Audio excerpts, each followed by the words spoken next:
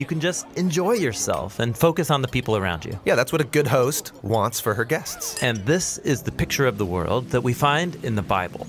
Creation is an expression of God's generous love. He's the host, and humans are his guests in a world of opportunity and abundance. And we're called to keep the party going, to spread his goodness. This is a beautiful picture.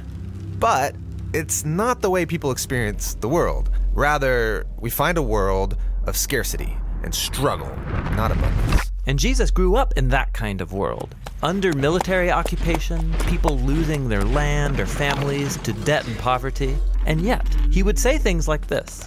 Look at the birds. They don't store up food for themselves, yet they have enough. Or consider the wildflowers. They're beautiful and abundant, and they don't stress about their existence. And you all should live that way too. But surely Jesus knew that things don't always work out. I mean, sometimes there really isn't enough. And Jesus did experience poverty firsthand, but he viewed the world through the story of the Hebrew Scriptures, which claimed that our scarcity problem isn't caused by a lack of resources. Rather, the problem is our mindset that God can't be trusted. Maybe God's holding out on me.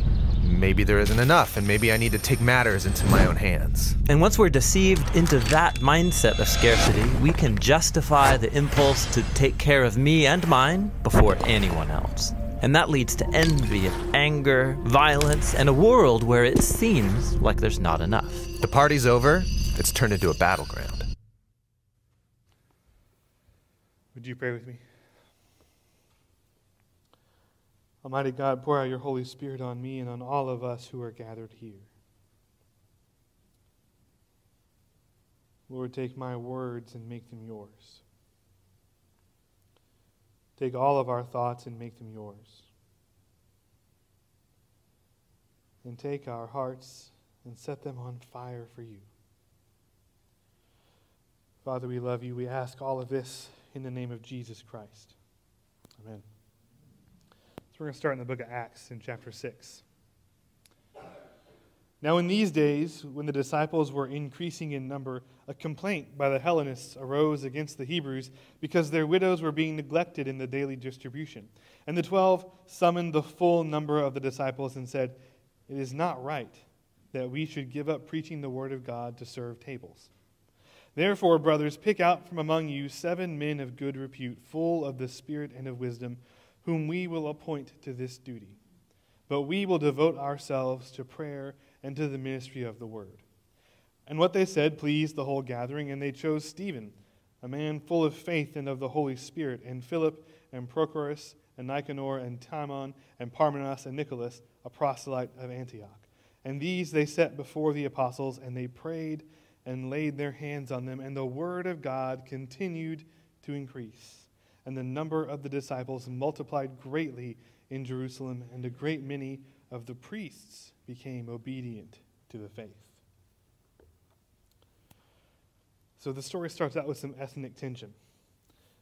Hellenists are Greek-speaking Jews, and they're probably immigrants from other parts of the Roman Empire where Jewish communities have been established outside of Palestine, which is the Roman province, not the modern state. It's the Roman province of Palestine.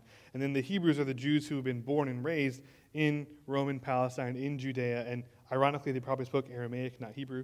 The issue is that the Greek-speaking Jews feel that their widows are not being cared for as well as the other widows, right? And so this tells us there's already, by the way, a clear, organized effort within the church to ensure that the widows, and widows is like a catch-all term, not just for actual widows, but also for the orphans, the poor, the sick, the hungry, etc., that they're already being provided for. They've got this organized distribution set up there, making sure they have meals.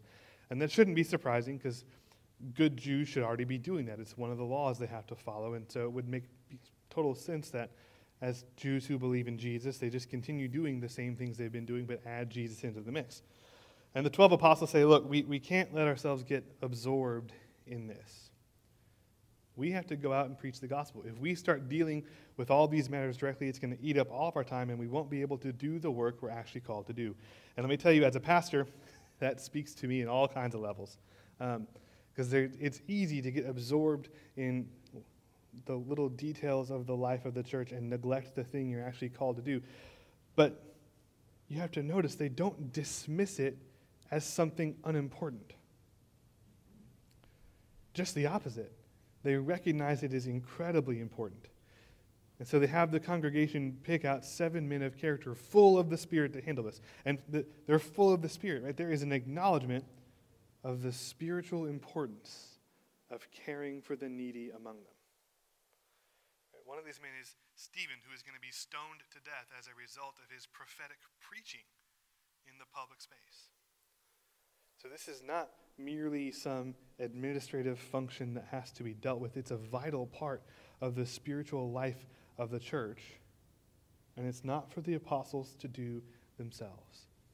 The generosity, the caring for the poor, the administration of the funds, it's not the apostles' job, but it is a vital aspect of discipleship, and it has to be overseen by holy and devout leaders. That's why they lay their hands on them and pray for them. They are being commissioned, ordained to that ministry. And look what happens. The church grows. Churches today tend to make a couple of mistakes, right? Sometimes we either neglect the need to care for the needy, or we outsource it to other organizations, or we despiritualize the need to care for the needy. And we make it just this thing that we're supposed to do in a box to check off the list. But when we begin to treat it as a vital part of our spiritual life, as a critical component of the work of the church, and as a holy calling that requires the power and the presence of the Holy Spirit to fulfill, the church begins to grow by leaps and bounds. Now we have to ask ourselves, because look, our church we have a food pantry. We do Thanksgiving for 1,000. We feed people for that ministry. We have a number of you who participate in Church Without Walls in the Bluff, and you feed people there. And we have to ask ourselves, do we treat those things as vital, holy, critical components in the life of our church? Or are they just things to be checked off our to-do list to make sure we've done our good deed for the month?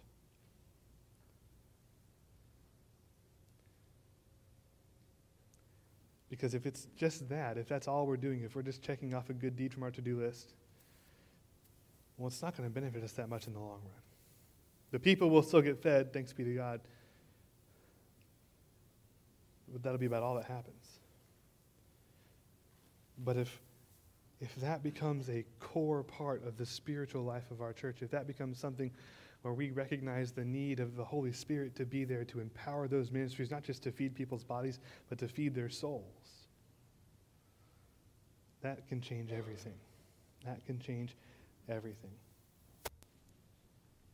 And it's not enough to outsource it. It's not enough to give money to someone else so they can go do it.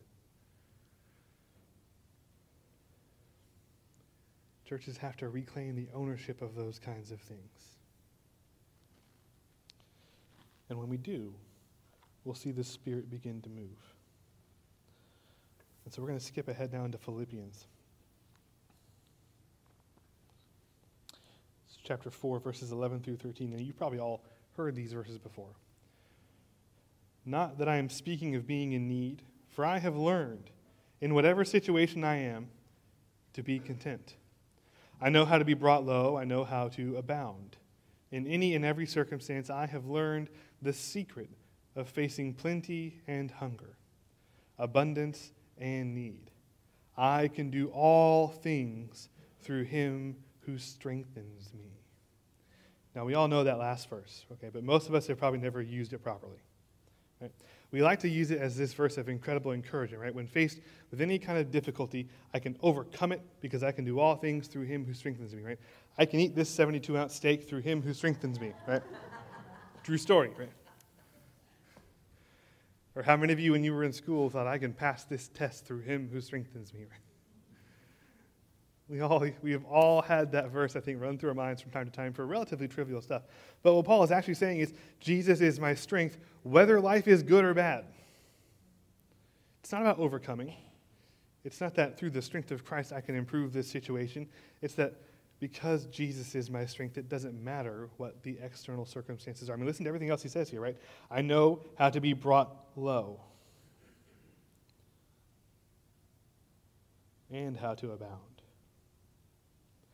He says, I have learned the secret of facing plenty and hunger, abundance and need. When have we ever thought about plenty and abundance as problems we have to face? None of us would ever think, I need to learn the secret of having plenty. But that's clearly how Paul thinks about those things. He says that there is a secret to living with plenty and abundance, and that secret is to be content with Jesus, not with plenty. If you're content with Jesus, it won't matter if you have plenty or if you don't, because you have Jesus. And so the hard part of this verse is that you may have to be content with Jesus and nothing else, because nothing but Jesus is guaranteed. He is the only sure thing in life.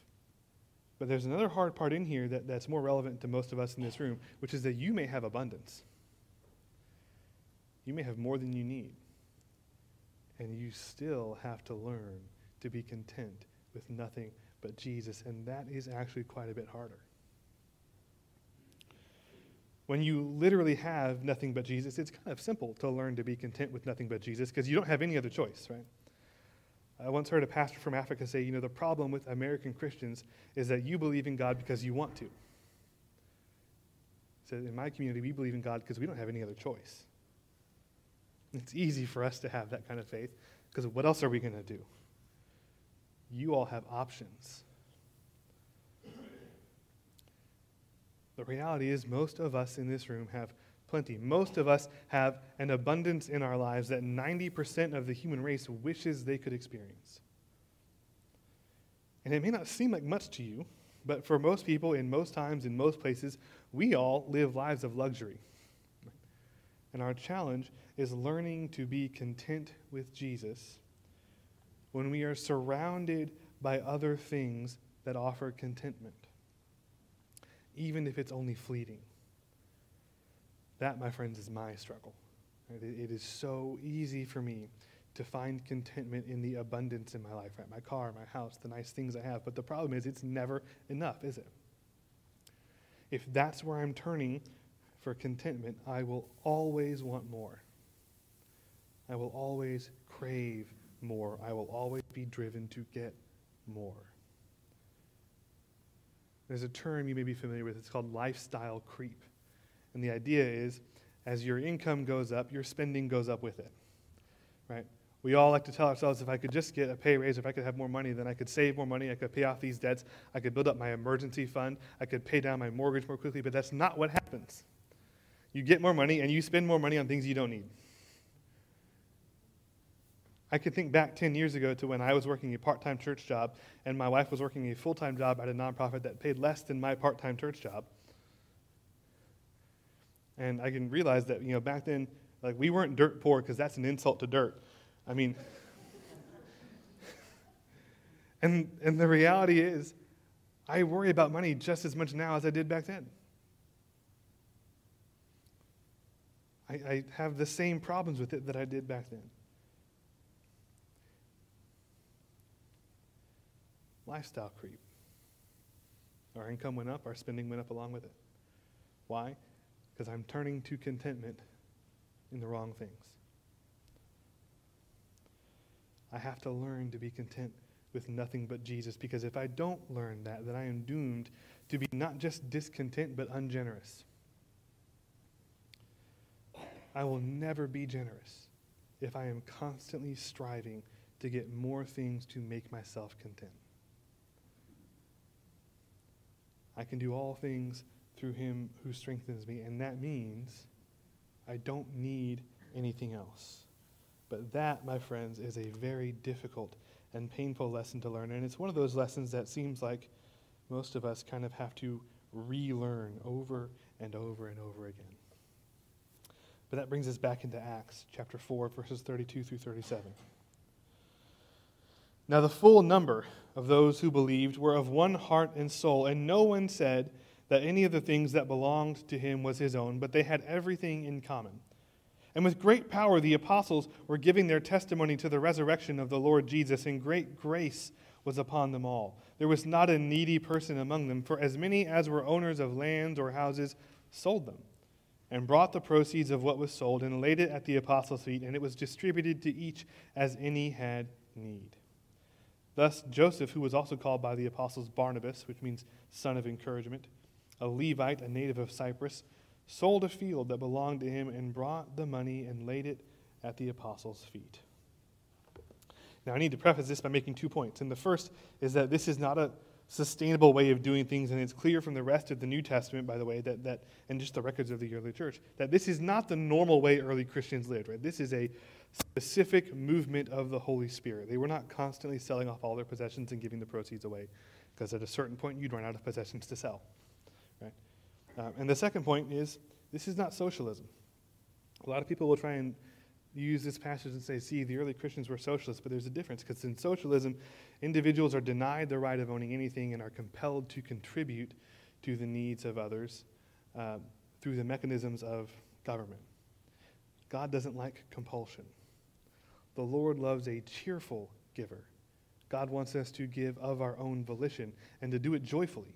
And God grants us the right to decide what to do with all that he has given us. That's part of what it means to be a steward. You have the right to decide what to do with it.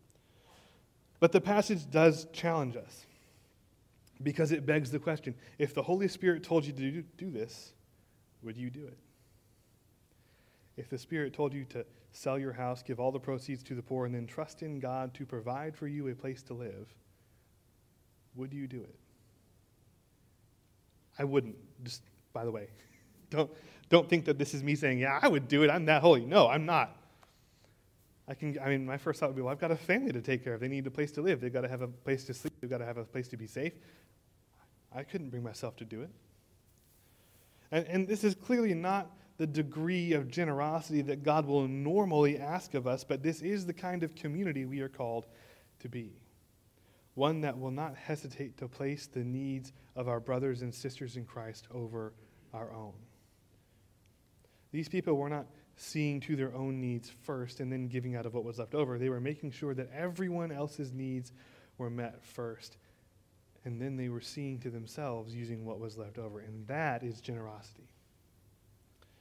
That is the kind of community the church is called to be. Now again, because of where we live, it's unlikely that God's going to say, you got to sell your house because the need is that great. But we do have to think about just how God is calling us to place the needs of others over and above the needs of our own. That's the core of that idea. They looked at their community and they said, all of their needs matter more than mine, and I'm going to trust that God will provide for my needs if I take care of theirs. And it worked, right? Because what happened? They took all the money they made, they gave it to the communal pot, and no one went hungry. Because everyone who saw a need filled a need. That's the kind of community the church is meant to be. And so we come into 2 Corinthians chapter 8. We want you to know, brothers, about the grace of God that has been given among the churches of Macedonia. For in a severe test of affliction, their abundance of joy and their extreme poverty have overflowed in a wealth of generosity on their part. For they gave according to their means, as I can testify, and beyond their means of their own accord, begging us earnestly for the favor of taking part in the relief of the saints. And this not as we expected, but they gave themselves first to the Lord and then by the will of God to us. Accordingly, we urged Titus that as he had started, so he should complete among you this act of grace. But as you excel in everything, in faith, in speech, in knowledge, in all earnestness, and in our love for you, see that you excel in this act of grace also. I say this not as a command, but to prove by the earnestness of others that your love also is genuine. For you know the grace of our Lord Jesus Christ, that though he was rich, yet for your sake he became poor, so that you by his poverty might become rich. And in this matter I give my judgment. This benefits you, who a year ago started not only to do this work, but also to desire to do it. So now finish doing it as well, so that by your readiness in desiring it may be matched by your completing it out of what you have. For if the readiness is there, it is acceptable according to what a person has, not according to what he does not have. For I do not mean that others should be eased and you burdened, but that as a matter of fairness, your abundance at the present time should supply their need, so that their abundance may supply your need, that there may be fairness.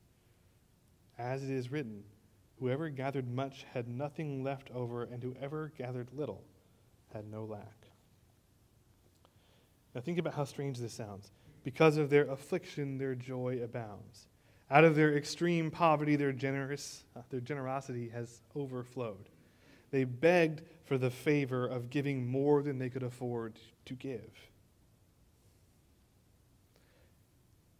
Now, the background of this is there's a famine in Jerusalem, and Paul is going around to all the churches he's planted around the Mediterranean and asking them to send food to feed the people of Jerusalem. One of the things that set the early church apart in the Roman Empire, the thing that actually drew people to the church, and the thing that the Romans themselves commented on the most, was these weird Christians actually care for the poor people. Look at them. They're feeding the hungry. They're caring for the sick. We don't do that. And they're not just doing it for the Christians, they're doing it for our poor also. I mean, there are historical records of Roman governors bewildered by the fact that these Christians are caring for non-Christian poor people, because no one did that in their world. You took care of your own. If one of your family members was sick and poor, you helped out, and beyond that, you had no obligation, and no one would do it. This was one of the ways that they showed the gospel to the world. And as Paul explains, when we practice that sort of generosity, we find ourselves met with generosity in return. If your abundance supplies their need, their abundance will supply your need. And he even references the manna in the desert. It's not about how much or how little you gather, because God's fairness is in meeting the needs of everyone. You may be able to gather more. He may not be. But if everyone's needs are met, then God's will is satisfied. And God entrusts his people with that responsibility. And sometimes we forget that we are called to be the hands and feet of Christ in that way. But God entrusts us with that responsibility. And so the final passage this morning is from Matthew 28, verses 19 and 20. Go, therefore, and make disciples of all nations, baptizing them in the name of the Father and of the Son and of the Holy Spirit, and teaching them to observe all that I have commanded you. And behold, I am with you always to the end of the age. Jesus' final command to his disciples is to go and to teach everyone who will listen to observe all that he has commanded them, including all the bits about generosity and feeding the poor and caring for the sick. And then he reassures them that he will be with them always. And see, we usually make the opposite assumption. Our reflex is to assume that Jesus is not actually with us. And because he's not with us, we have to see to our own needs, and we have to take care of ourselves. And if we take care of ourselves well enough, then we can take care of everyone else. That is our reflex. Even as Christians, that is our gut reaction. But that is not how Jesus works. Because Jesus is with us at all times. And he knows exactly what our needs are. He knows how to give us what we need. But very often, we don't even give him a chance to provide for us. The early church consisted largely of people who lived in poverty. There wasn't a middle class in the Roman Empire. You had 10% wealthy, 90% poverty. They had no choice but to rely on Jesus to provide for them. And look what happened. They gave more than they could afford. They sold what little they had and relied entirely on God's provision, and none of them went hungry. They embraced the radical generosity of Jesus, and in doing so, they became a vision of God's future here on earth. And I would imagine anyone among us who has spent any amount of time working with people who live in poverty can attest to the fact that very often they are the most generous people. I can't tell you how many times as a teenager I'd go on mission trips to people living in extreme poverty, and we'd go and we'd do work at their house, and then they would provide for the workers a meal that must have cost them a month of their income just to feed us all. And they were so joyful about it. our lives are different. We are not living in poverty. We have the ability to provide for ourselves, even though that ability is itself a provision of God. We can and do fool ourselves into thinking that we are providing for ourselves and God is not with us. And see, that hinders our generosity, which in turn hinders our connection to Jesus and our ability to be the hands and feet of Christ in this world. Jesus is with us always. And because he is with us and because we can do all things through him, we can learn to trust in his provision. And when we trust in his provision, we can be generous in ways that will surprise us. And when that happens, watch out, because that's when the Spirit will move. In the name of God, Father, Son, and Holy Spirit, amen.